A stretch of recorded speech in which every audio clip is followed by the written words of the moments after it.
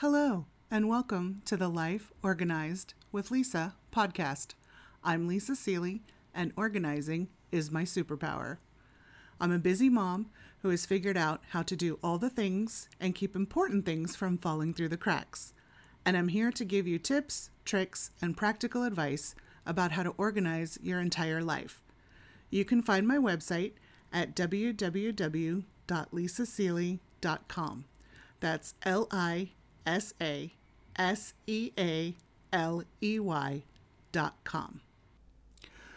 Today, I'd like to talk about stress and the holidays. I am very fortunate that I do not have family drama to deal with during the holidays, but I know that there are many people who aren't that lucky.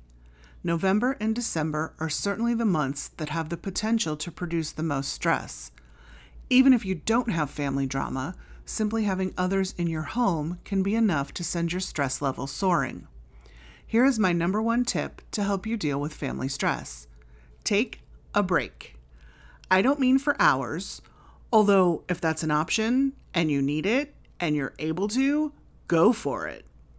What I mean is that you're allowed to take some time alone to recharge your batteries and clear your head. Here are some ideas for things you can do. Go for a quick walk around the block. The fresh air and physical activity will help calm you down. Go into your bedroom, shut the door, and read a book for a few minutes. Sometimes the quiet is all you need.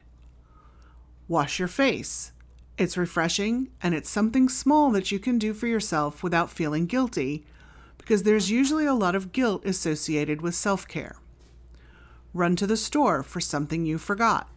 If you have everything you need, make something up. Just don't forget to actually get it and bring it home. Run to your favorite coffee place and get your favorite coffee. Then go park somewhere and take the time to enjoy it. It doesn't matter what you decide to do, as long as you do something to preserve your sanity during the busy holiday season. Your family will be fine. Well, maybe not fine, but they'll still be there when you get back, and you'll be better prepared to deal with them. So tell me, what do you do to help your holiday stress? Send an email to lisa@lisaseeley.com and let me know. That's it for this week. Thanks for listening. Until next time.